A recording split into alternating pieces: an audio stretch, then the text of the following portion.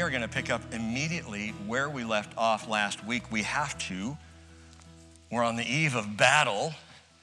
Gideon has just discovered that he's won, which is so cool.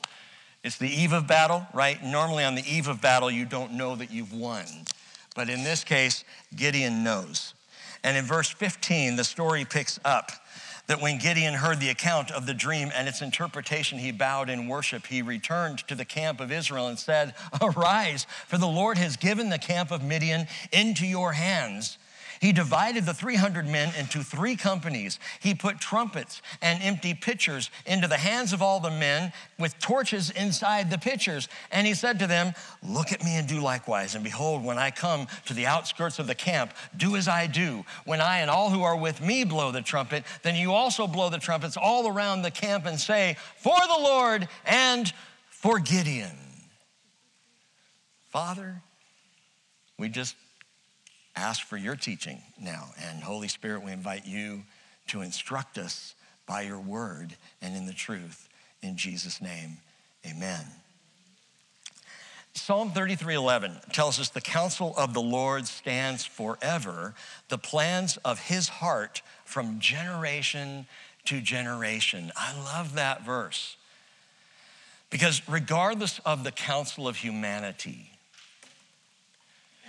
be it our own government, be it the United Nations, or the useless nations as I like to call it, be it, any other form or entity or counsel of man, it is the counsel of the Lord that stands forever. It's unshakable. Acts 20, verse 27, this is why Paul said, "I did not shrink from declaring to you the whole counsel of God."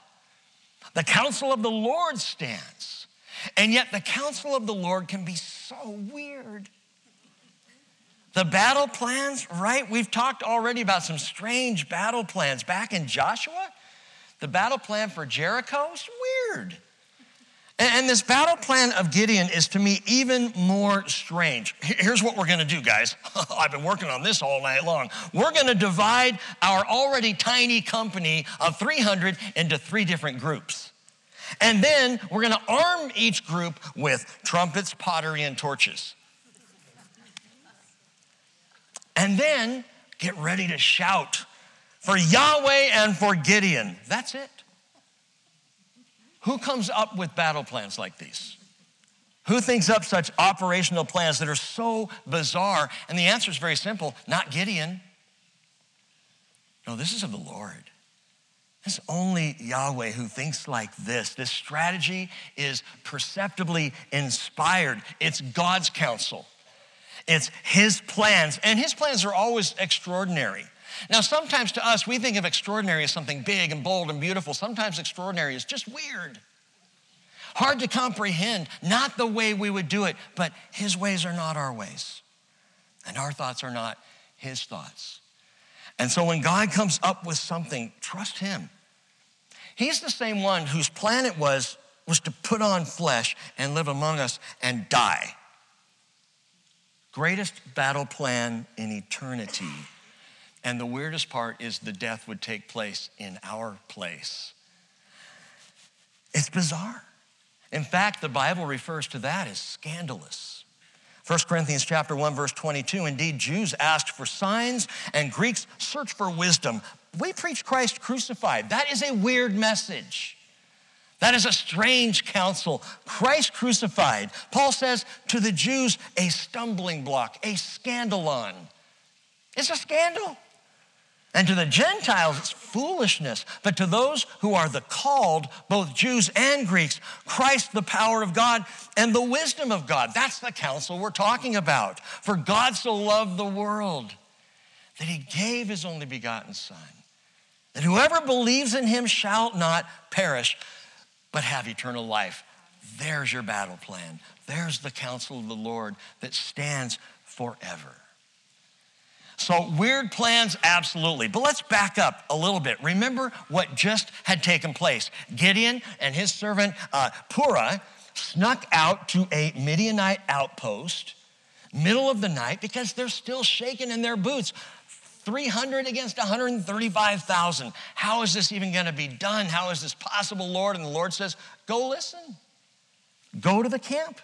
Check it out. So they crawl out there. They're hiding out behind a tent. All of a sudden, they begin to hear two enemy soldiers talking about Israel's victory. Verse 13, when Gideon came, behold, a man was relating a dream to his friend. He said, behold, I had a dream. A loaf of barley bread was tumbling into the camp of Midian, and it came to the tent and struck it so that it fell and turned it upside down so that the tent lay flat.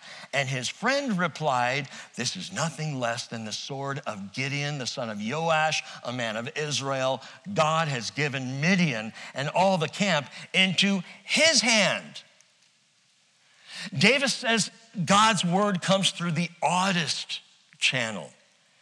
But this shouldn't surprise us, since he also made a murderous high priest his prophet. John 11, verse 50, when Caiaphas said, it is expedient for you that one man die for the people and that the whole nation not perish. And John says when Caiaphas said that, it was prophetic. He also made mocking priests and theologians his evangelists. Matthew 15:31, as they said, he saved others, he cannot save himself. That's the gospel. He made a pagan governor his most stellar witness. John 19:19, Pilate wrote an inscription and put it on the cross. It was written, Jesus the Nazarene, King of the Jews. Scandalous.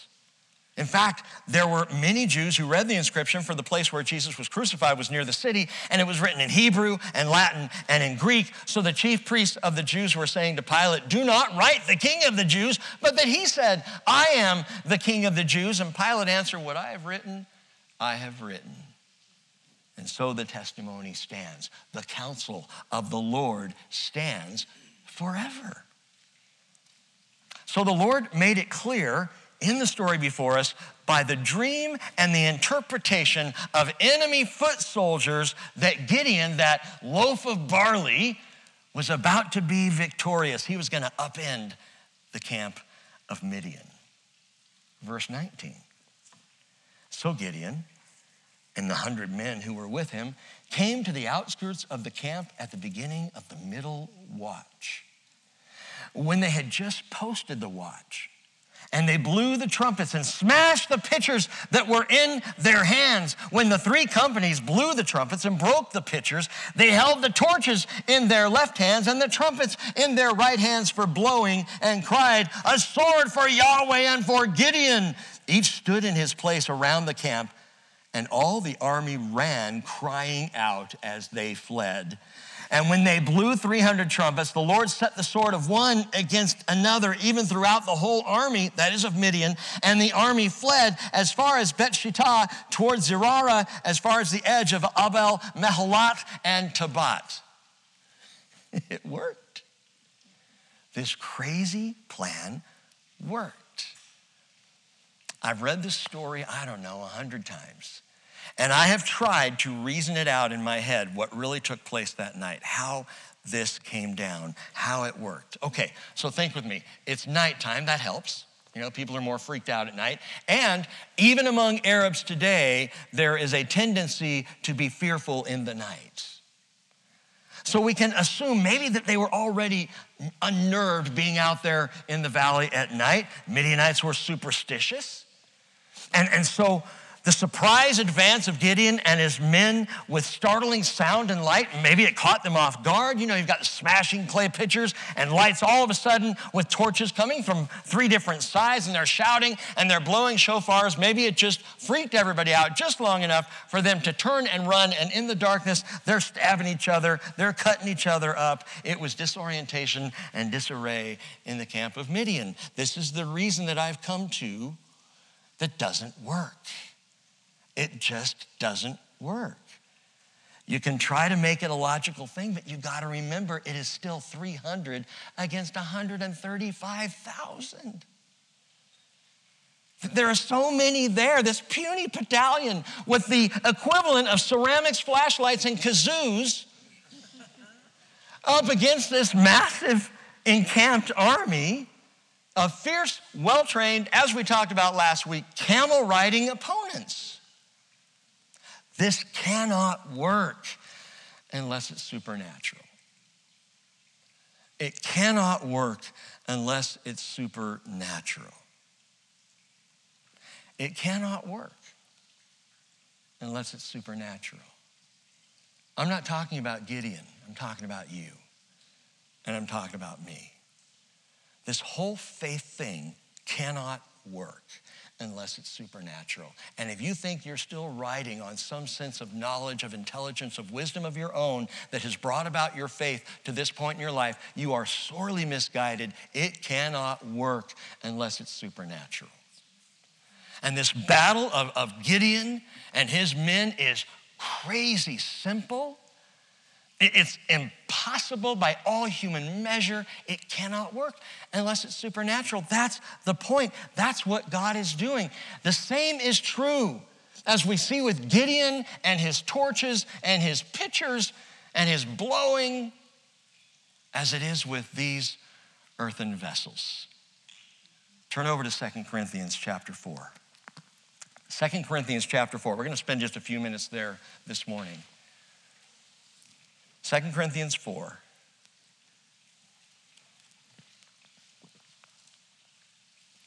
I'm going to pick it up in verse 5. 2 Corinthians, by the way, if you're having trouble finding it, it's right after 1 Corinthians. Right before Galatians. 2 Corinthians in the New Testament, chapter 4, verse 5, for we do not preach ourselves, but Christ Jesus as Lord, and ourselves as your bondservants for Jesus' sake. For God, who said, light shall shine out of darkness, is the one who has shone in our hearts to give the light of the knowledge of the glory of God in the face of Christ. My friends, that is our outrageous battle plan. That's the counsel of God for the church of this generation of the last 2,000 years.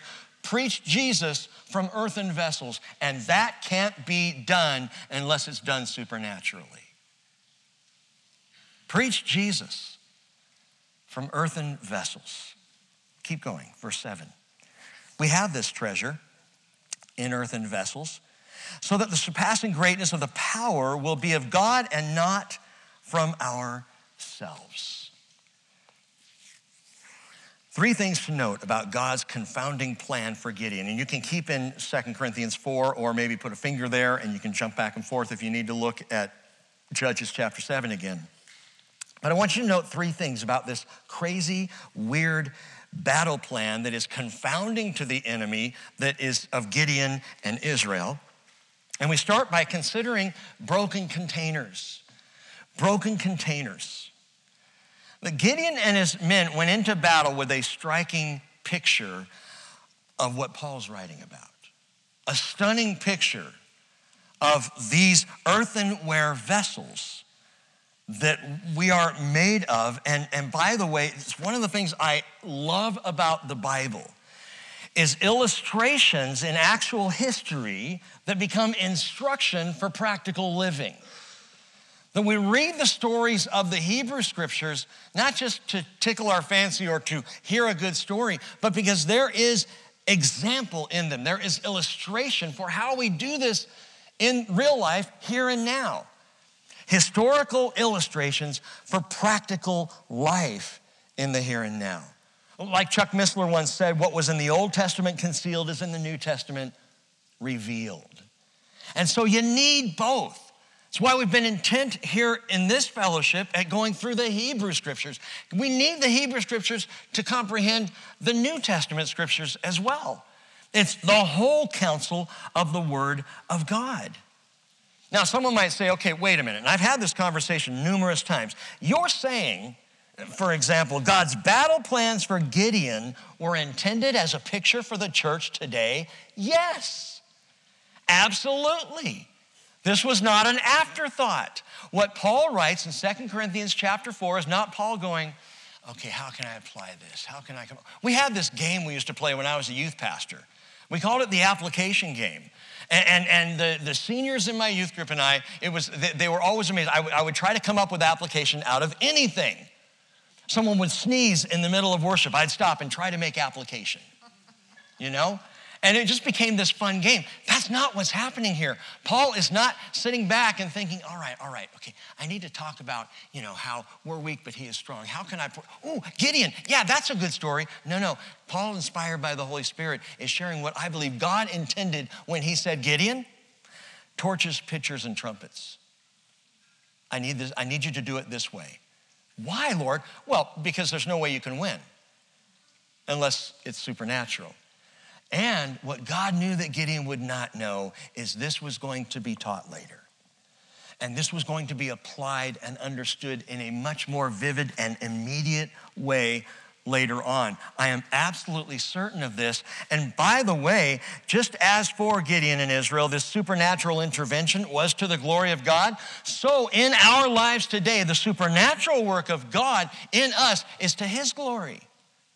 Because if we can come up with a great strategy of evangelism to change this world, guess who gets the credit? We do. Oh, we had this big blowout crusade and everybody showed up and we were well organized and we were tight and we were sharp and the teaching was good and we brought in some of the best worship leading and man, we made it happen. Glory to us. When it's impossible, God gets the glory. And if you feel like in your life, and I'm way getting ahead of myself, but I've just been thinking about this all week long. If you feel like in your life, I'm a useless vessel, I can't be used by God, guess what? You are in the prime position for a supernatural work of the Lord. To actually change someone else's life through you. I know. We look in the mirror and we go, through me? Yeah. But I'm nothing. Exactly. That's the beauty of it. We're just earthenware vessels. Broken containers, actually. Think about it. They had torches to light up the night hidden under these clay pitchers. And in the same way, we in these earthenware vessels, we have a treasure. Paul already said what it was in verse 6. It is the light of the knowledge of the glory of God in the face of Christ. That's the torch that we bear.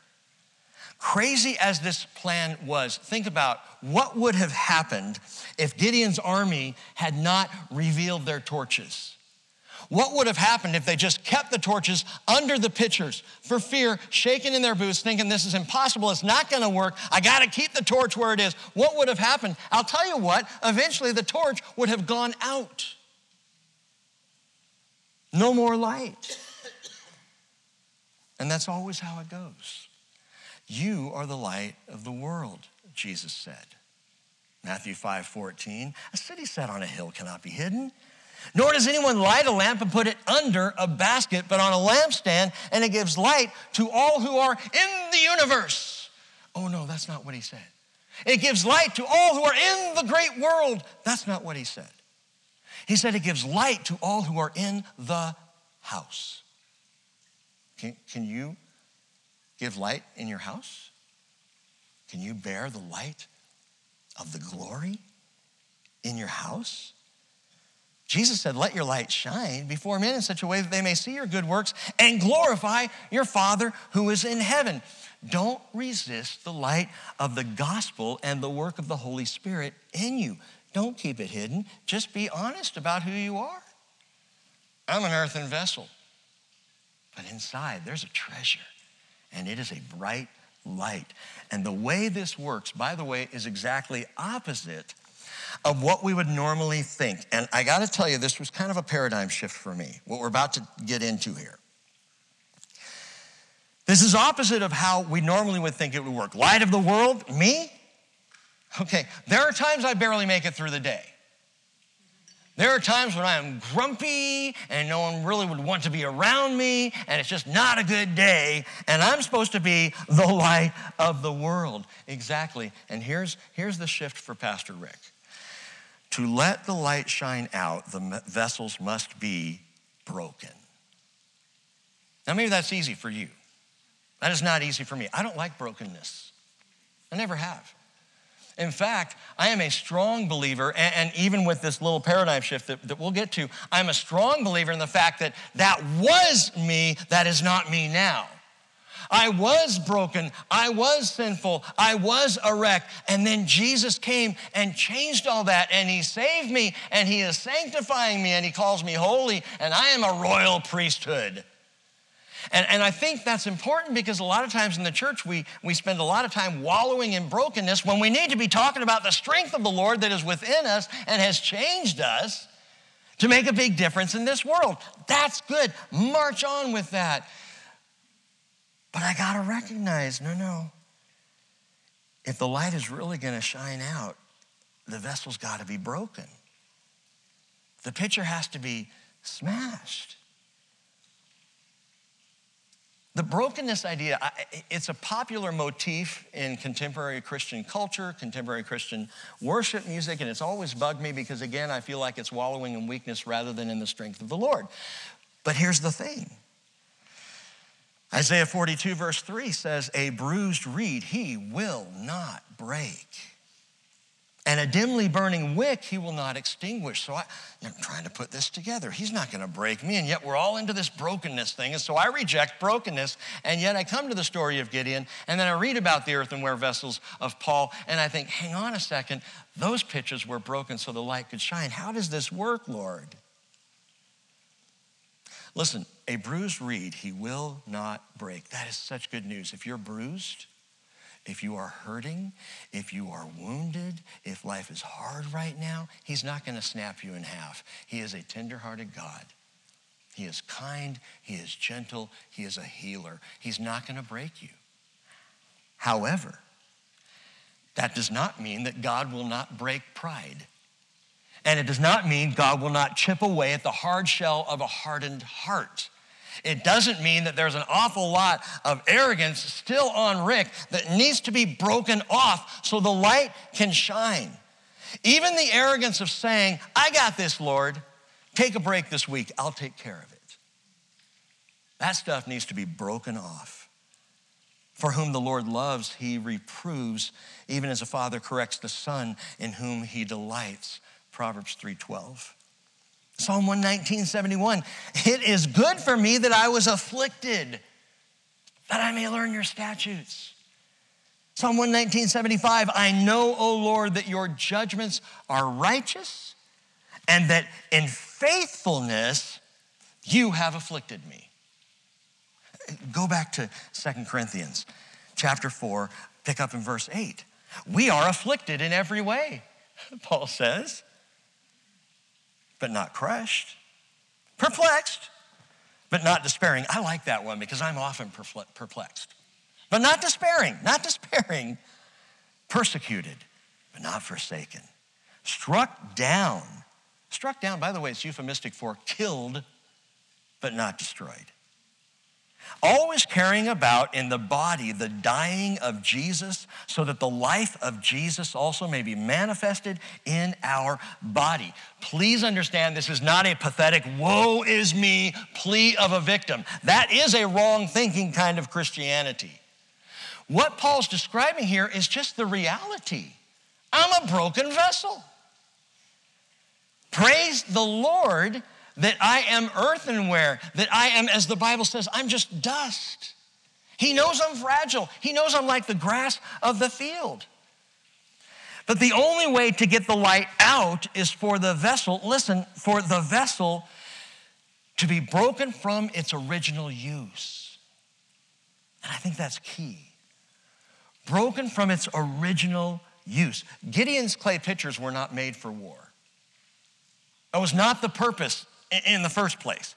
These pitchers were made for water or wine, not war.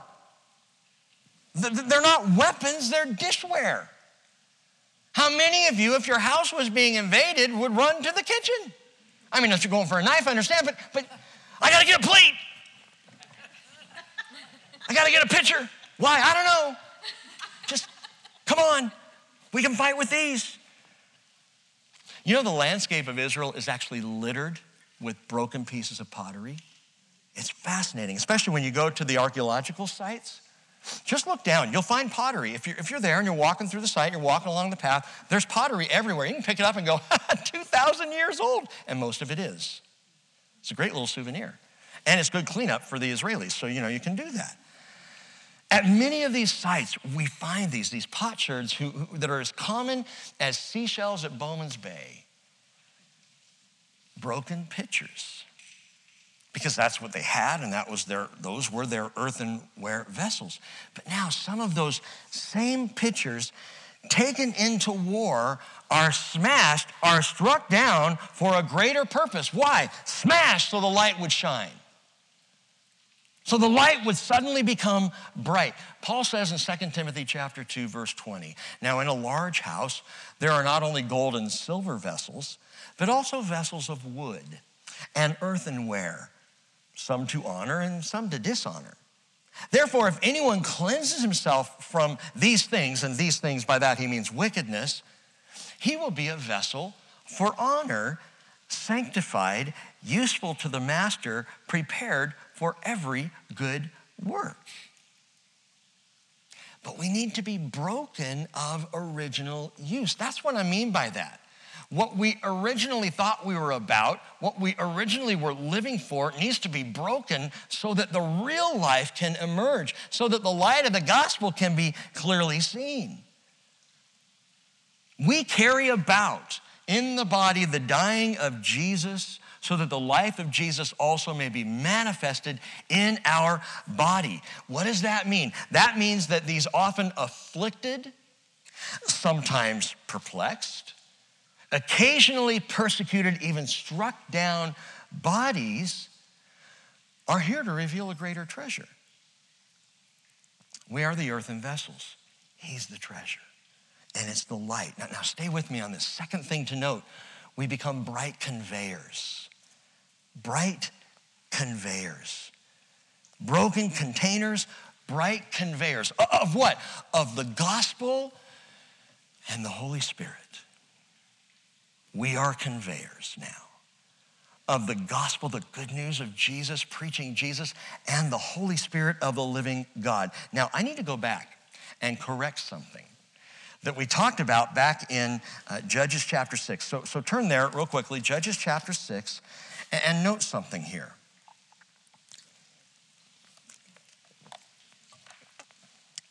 In Judges 6:34, it tells us that the Spirit of the Lord came upon Gideon, and he blew a trumpet, and the Abiezrites were called together to follow him.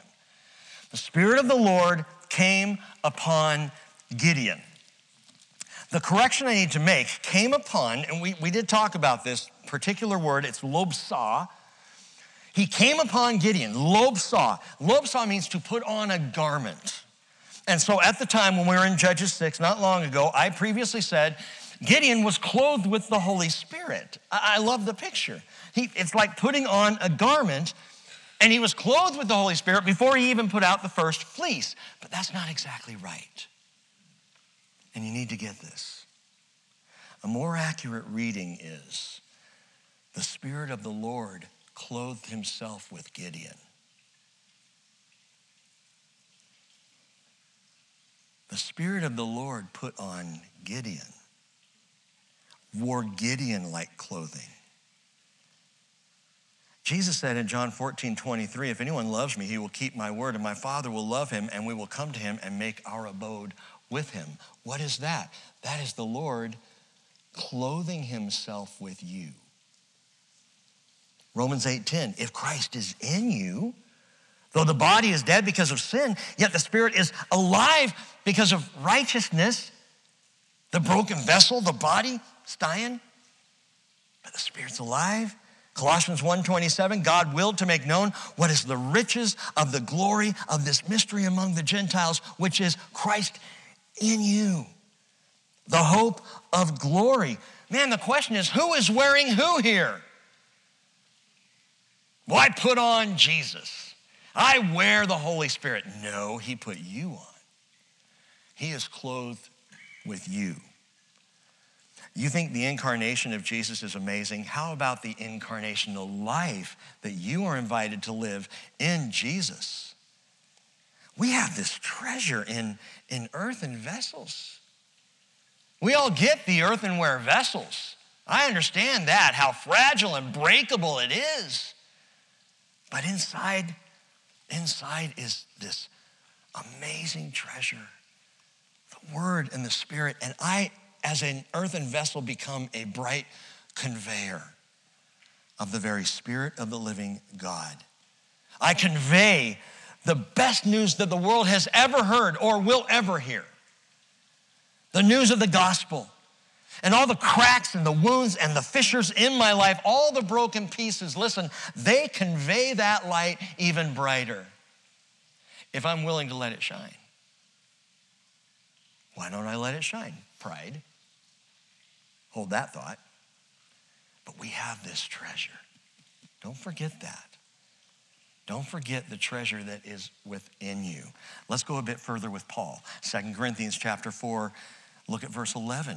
He says, we who live are constantly being delivered over to death for Jesus' sake, so that the life of Jesus also may be manifested, that is seen, witnessed, experienced in our mortal flesh. We live that he might be seen. That's the point of life in Christ. So death works in us, but life in you. Having the same spirit of faith, verse 13. According to what is spoken, I believe, therefore I spoke. We also believe, therefore we also speak. Knowing that he who raised the Lord Jesus will raise us also with Jesus and will present us with you. Wait a minute, who raised Jesus? Paul says the Spirit who raised Jesus, technically speaking, and if you want to do a study on this, and we have before, Father, Son, and Holy Spirit were all involved in the raising of Jesus. And the Bible's very clear, Jesus raised himself. And the Bible's very clear, the Father raised the Son from the dead. And the Bible is absolutely clear that the Holy Spirit had a hand in it. All three did. But here Paul is referring to the Spirit. And Romans 8, verse 11, he says, if the Spirit of him who raised Jesus from the dead dwells in you, he who raised Christ Jesus from the dead will also give life to your mortal bodies through his Spirit who dwells in you. Third point. How and when will we be raised? Third point, there's a blowing call. There's a blowing call, and it will be at the sound of the shofar. Go back to Judges chapter 7, verse 20. Stay with me as we piece all this together. When the three companies blew the trumpets and broke the pitchers and held the torches in their left hands and the trumpets in their right hands for blowing and cried, a sword for the Lord and for Gideon, each stood in his place around the camp. They didn't even charge. They didn't run in. They didn't rush forward. They just stood there holding the torches and blowing the shofars. Are you with me? Shofar. So you got to use it every time or it's a waste. They stood in their place, and all the army, that's the enemy army, all the army ran crying out as they fled. Whoa! And when they blew the 300 trumpets, the Lord set the sword of one against another even throughout the whole army. And the army fled as far as Bet-Shetan, Zerah, and as far as Abel-Meholat and Tabat. They go running crazy. Listen, in these broken containers, these broken vessels, yet bright conveyors, we're going to hear the blowing sound. As yet in these earthenware vessels, we're going to hear that trumpet sound, and we're going to hear it before the war goes down. They're just standing in their place. As the sound of the trumpet is blown and heard, the battle has not yet happened. Now, the enemy starts to take itself apart immediately, but you're going to see through the rest of the chapter and on into chapter 8, Gideon and his men have their work cut out for them. They are going to chase these guys down. There will be fighting following this, but before the war takes place, the trumpet sounds. That is what the Bible promises us. That in a moment, in the twinkling of an eye at the last trumpet, for the trumpet will sound and the dead will be raised imperishable, and we will be changed. For the Lord himself will descend from heaven with a shout. And I hope there's not a single person in here going, yeah, here's the run of the rapture verses. I hope you never get tired of these. That the Lord will descend himself with a shout from heaven, with the voice of the archangel, with the trumpet of God, and the dead in Christ will rise first.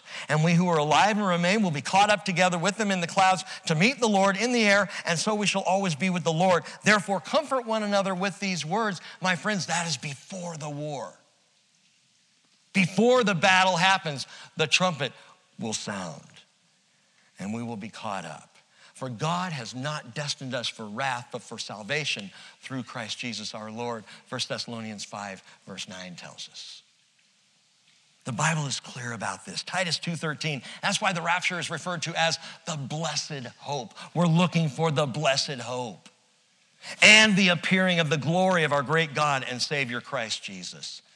Or as John wrote in Revelation 4:1, after these things I looked and behold a door standing open in heaven, and the first voice which I had heard, like a trumpet speaking with me, said, come up here and I will show you what must take place after these things. And in the book of Revelation, after these things is the war. It's called the wrath of God, the tribulation. But we will know victory in Jesus when the trumpet sounds. The moment we hear the trumpet blown. Meanwhile, trumpet sounds, we go up, and on earth, there will be instant disarray, confusion, disorientation. And among some, I think many, there is going to be an immediate realization that they missed the trumpet call. And that sobers me. In fact, that should break our hearts. And I don't apologize for doing this. I don't apologize for raising among all of us family and friends who today, if the trumpet sounds, would not go, but would be here and would be facing a horrible time. We have to deal with that. We have to keep that reality before us. It's what I've called many times over the years the divine tension between my hope to go home and my heartache at those who wouldn't if the trumpet sounded today. I've become convinced over many, many years now of doing ministry, of life. I've become convinced that hurts and pains and offenses that are inflicted on me, and I'm not being a martyr here, but just hear me out on this. Hurts and offenses that are afflicted on me by others, and I think we can all relate to this. You've been hurt by others. You've been hurt by church people. You've been hurt by non-church people. People hurt people, right? I've become convinced that it's because they really don't know what they're doing. When someone hurts you, they really don't know what they're doing. Oh no, you weren't there. You should have seen the fire in her eyes. You should have seen the look on his face. Should have heard the words coming out of their mouth. I get it. They don't know what they were doing. They really don't know. Even in rebellion, if people fully comprehended, fully understood what they were doing, it would tenderize a hardened heart. Jesus knew this. Jesus prayed from Calvary, Father, forgive them. They don't know what they're doing. That's remarkable compassion, an amazing understanding. Paul referred to this inadvertent ignorance as a veil.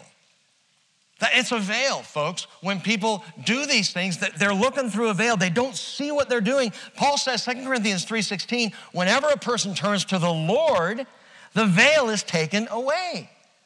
But until that veil is removed, 2 Corinthians 4:4, going back there, the God of this world has blinded the minds of the unbelieving so they might not see the light of the gospel, of the glory of Christ, who is the image of God. What's all this got to do with each other? Do you understand? This is why the bright conveyance of broken vessels is so powerful to win a victory. We don't convey the brightness of the gospel through our own strength and pride and arrogance. No one would hear it. We convey the bright light of the gospel in our brokenness, in our weakness, in these earthenware vessels. And the Bible gives us next a very practical example. Read on in Judges chapter 7, verse 23. The men of Israel were summoned from Naphtali and Asher and all Manasseh, and they pursued Midian. So now everybody's all in. The battle's taken place. Gideon, verse 24, sent messengers throughout all the hill country of Ephraim, saying, come down against Midian and take the waters before them as far as Bet-barah. Bet-barah, by the way, that's also called Bet-abara. That's the place of the crossing, where they crossed before Jericho, crossed the Jordan River, where John the Baptist, where Jesus did their baptizing. It's where we baptize when we go to Israel, right there at Bet-abara.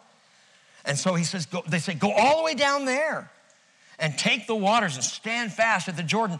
Verse 25, they captured the two leaders of Midian, Oreb and Zeeb, and they killed Oreb at the rock of Oreb, and they killed Zeeb at the winepress of Zeeb, which makes sense.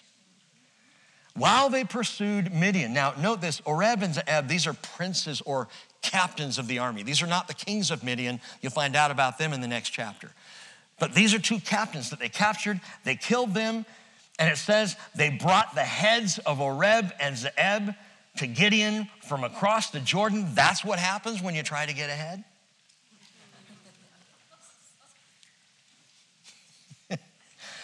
Then the men of Ephraim said to him, what is this thing you have done to us, not calling us when you went out to fight against Midian? And they contended with him vigorously. Okay, wait a minute. Who's got time for this? We are in the middle of war here, guys, and they're all upset because they weren't invited. They didn't get to be there early on to break pitchers and hold torches and blow shofars. They contended with him vigorously. The Bible says contended in Hebrew is yeribun, and it's they strove, they quarreled. It can even mean they attacked. I don't think they were attacking Gideon, but in this context, they are arguing and quarreling with him. They're heated up. There's fire in the eyes, and they're coming at Gideon, who's just doing what God told him to do. They contended with him, and it says vigorously, which is hoska, which can mean violently, forcefully. This was not, hey, why didn't you call us? This is, what's wrong with you? How dare you? I can't believe you. And they are really going at Gideon. A few weeks ago, and it may have been, I think, on a Wednesday night, I mentioned a very curious indication of the last days. And it's something many prophecy students just right now are beginning to recognize and talk about. I've seen it from now multiple sources. Matthew 24, verse 10, which says at that time, many will fall away and will betray one another and will hate one another. The thing is, the phrase fall away there, that's not the word. The word that's used there is, get this, scandalizo. Scandalized. Many will be scandalized. You know what scandalizo means? Outraged. It means shocked. It means offended. Many will be offended. Is there anything that describes culture right now better? Everybody and their mother is offended. Sorry, moms? Everybody's offended. I mean, the world we live in, it's crazy to me how angry and offended and contentious people are. It just doesn't make sense. People are outraged. And it's like people are looking for a reason to be offended. Just looking for a reason to be upset. Go ahead, make my day. Come on, bring it. You want to get all up in my face? I'll get all up in your face. It's just, and by the way, social media is not helping. We live in a culture, in a world where people will just come at you, especially if you're just trying to do the right thing. Now, you might say with that, yeah, but thankfully that wouldn't happen in the church. The outrage in this story is not coming from the camp of the enemy or the nations outside. It's coming from within Israel. The problem, suddenly we have this beautiful picture of the pitchers and the light and the trumpets. We're like rolling along, and all of a sudden we have infighting. All of a sudden the people of Ephraim are offended that Gideon didn't involve them early on in the battle.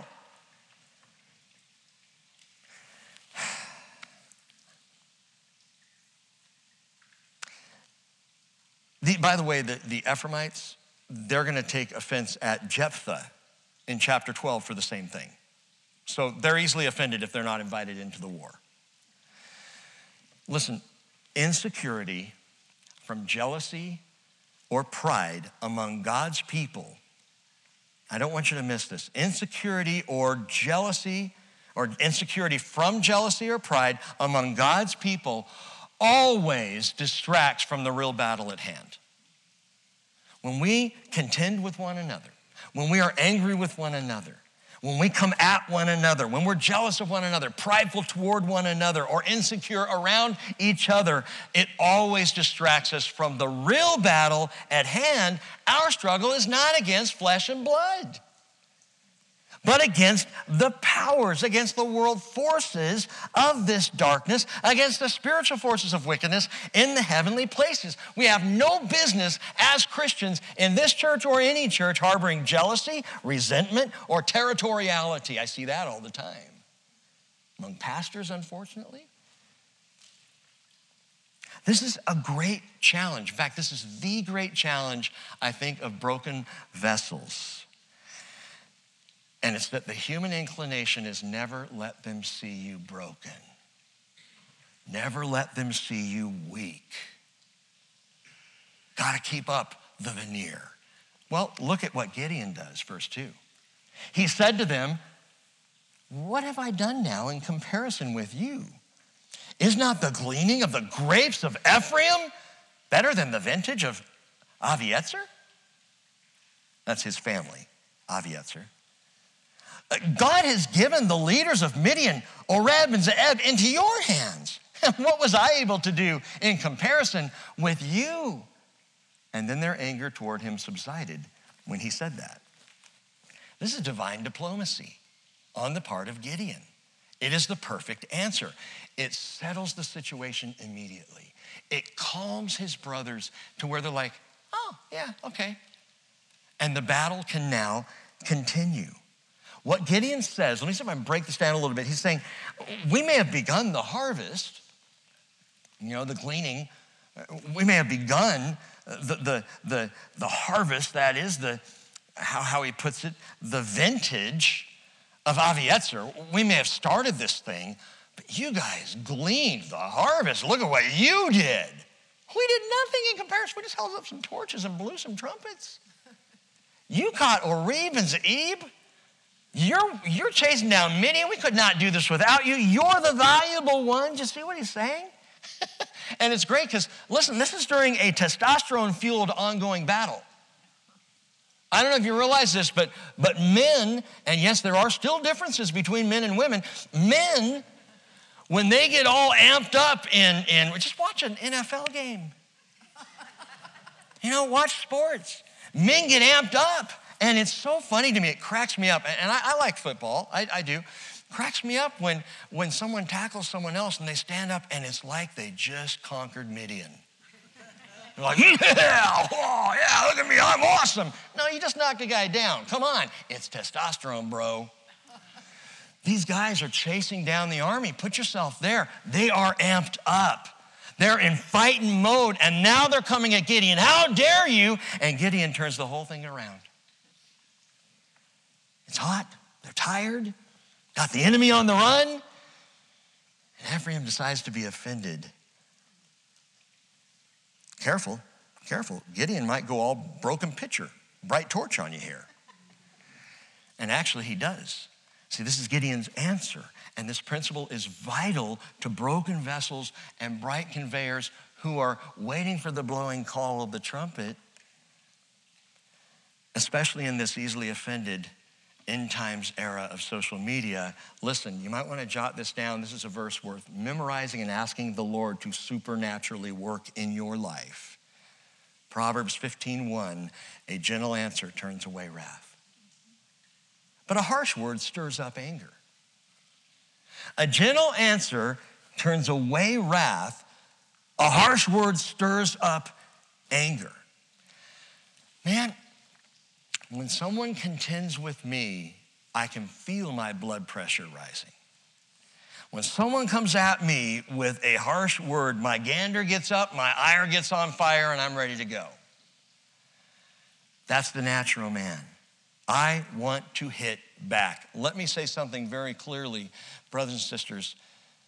We are not called to counterpunch. That is not our MO as followers of Jesus Christ. And I'm just going to be totally blunt here. And I'll even say, having voted for Donald Trump, I will be blunt. There it is. It's out there. Oh, I can't believe. Yeah, I did. And there were so many Republicans in that round who were finally thankful that we had a guy that fought back. Yes, he'll stand up to them. Yes, he'll argue back with them. Yes, he will yell at them. Yes, he'll fight the fight. That's not our fight. A gentle answer turns away wrath. Harsh word stirs up anger. Now, lest you think I'm getting political here, I'm really not trying to, but the example is just so glaring. And the problem is I've watched many Christians turn into counterpunchers in the last 4 to 6 years, and it needs to stop because that's not our calling. I think what Jesus said was we are to turn the other cheek. So that's what Gideon does here. Gideon takes the downside. Gideon backs down and says, whoa, you guys are doing much better than we ever did. I mean, look at what you guys have accomplished. You guys are awesome. And it completely settles it. Fighting the good fight of the faith does not mean we fight back in self-defense. No, what did Paul say? He's so clear. We're afflicted, not crushed, perplexed, not despairing, persecuted, not forsaken, struck down, but we fight back. No, struck down, but not destroyed. See, that's the Jesus way. Faith should inform our politics, absolutely, but politics should not inform our faith. And my brothers and sisters, I ask you this question to process with me here. What if Jesus fought back? What if Jesus counterpunched at Calvary? He could have. Remember in the garden, he said, I could call 12 legions of angels. I could do this right now to take care of this whole thing. But what does he do instead? Matthew 26:52, put your sword back into its place, for all those who take up the sword shall perish by the sword. You counterpunch, you're going to be hit again. It's the way it works. John 18, verse 11, same quote, but from a slightly different perspective. Jesus said, put the sword into the sheath. The cup which the Father has given me, shall I not drink it? And Peter got it. Peter, who would later write in 1 Peter chapter 2, verse 21, you have been called for this purpose, since Christ also suffered for you, leaving you an example for you to follow in his steps, who committed no sin, nor was any deceit found in his mouth. Jesus didn't do anything wrong. Kind of like Gideon in this situation. Gideon was just doing what God told him to do. He didn't do anything wrong, but they're coming at him anyway. What do you do in that situation? While being reviled, Jesus did not revile in return. While suffering, he uttered no threats, but kept entrusting himself to him who judges righteously. And he himself bore our sins in his body on the cross so that we might die to sin and live to righteousness. For by his wounds you were healed.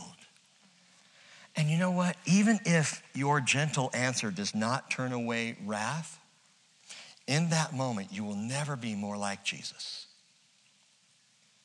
than when you answer with gentleness, than when you answer a broken vessel, allowing the light of the gospel and the supernatural work of the Holy Spirit. This is why I'm saying it's supernatural, because I don't do this naturally.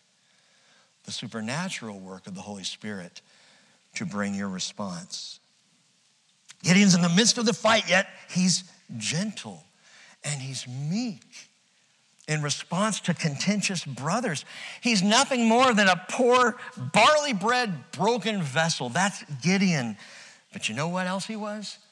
Clothing for the Holy Spirit. How are we going to reach such a contentious, easily offended, rebellious, angry world? How are we going to do it? Not by might, nor by power, but by my Spirit, says the Lord of hosts. As for you and me, again, I remind you, we're broken vessels. That's what we are. Broken vessels of faith, who are also bright conveyors of the good news and the Holy Spirit as we patiently await the blowing of the trumpet unto our victory.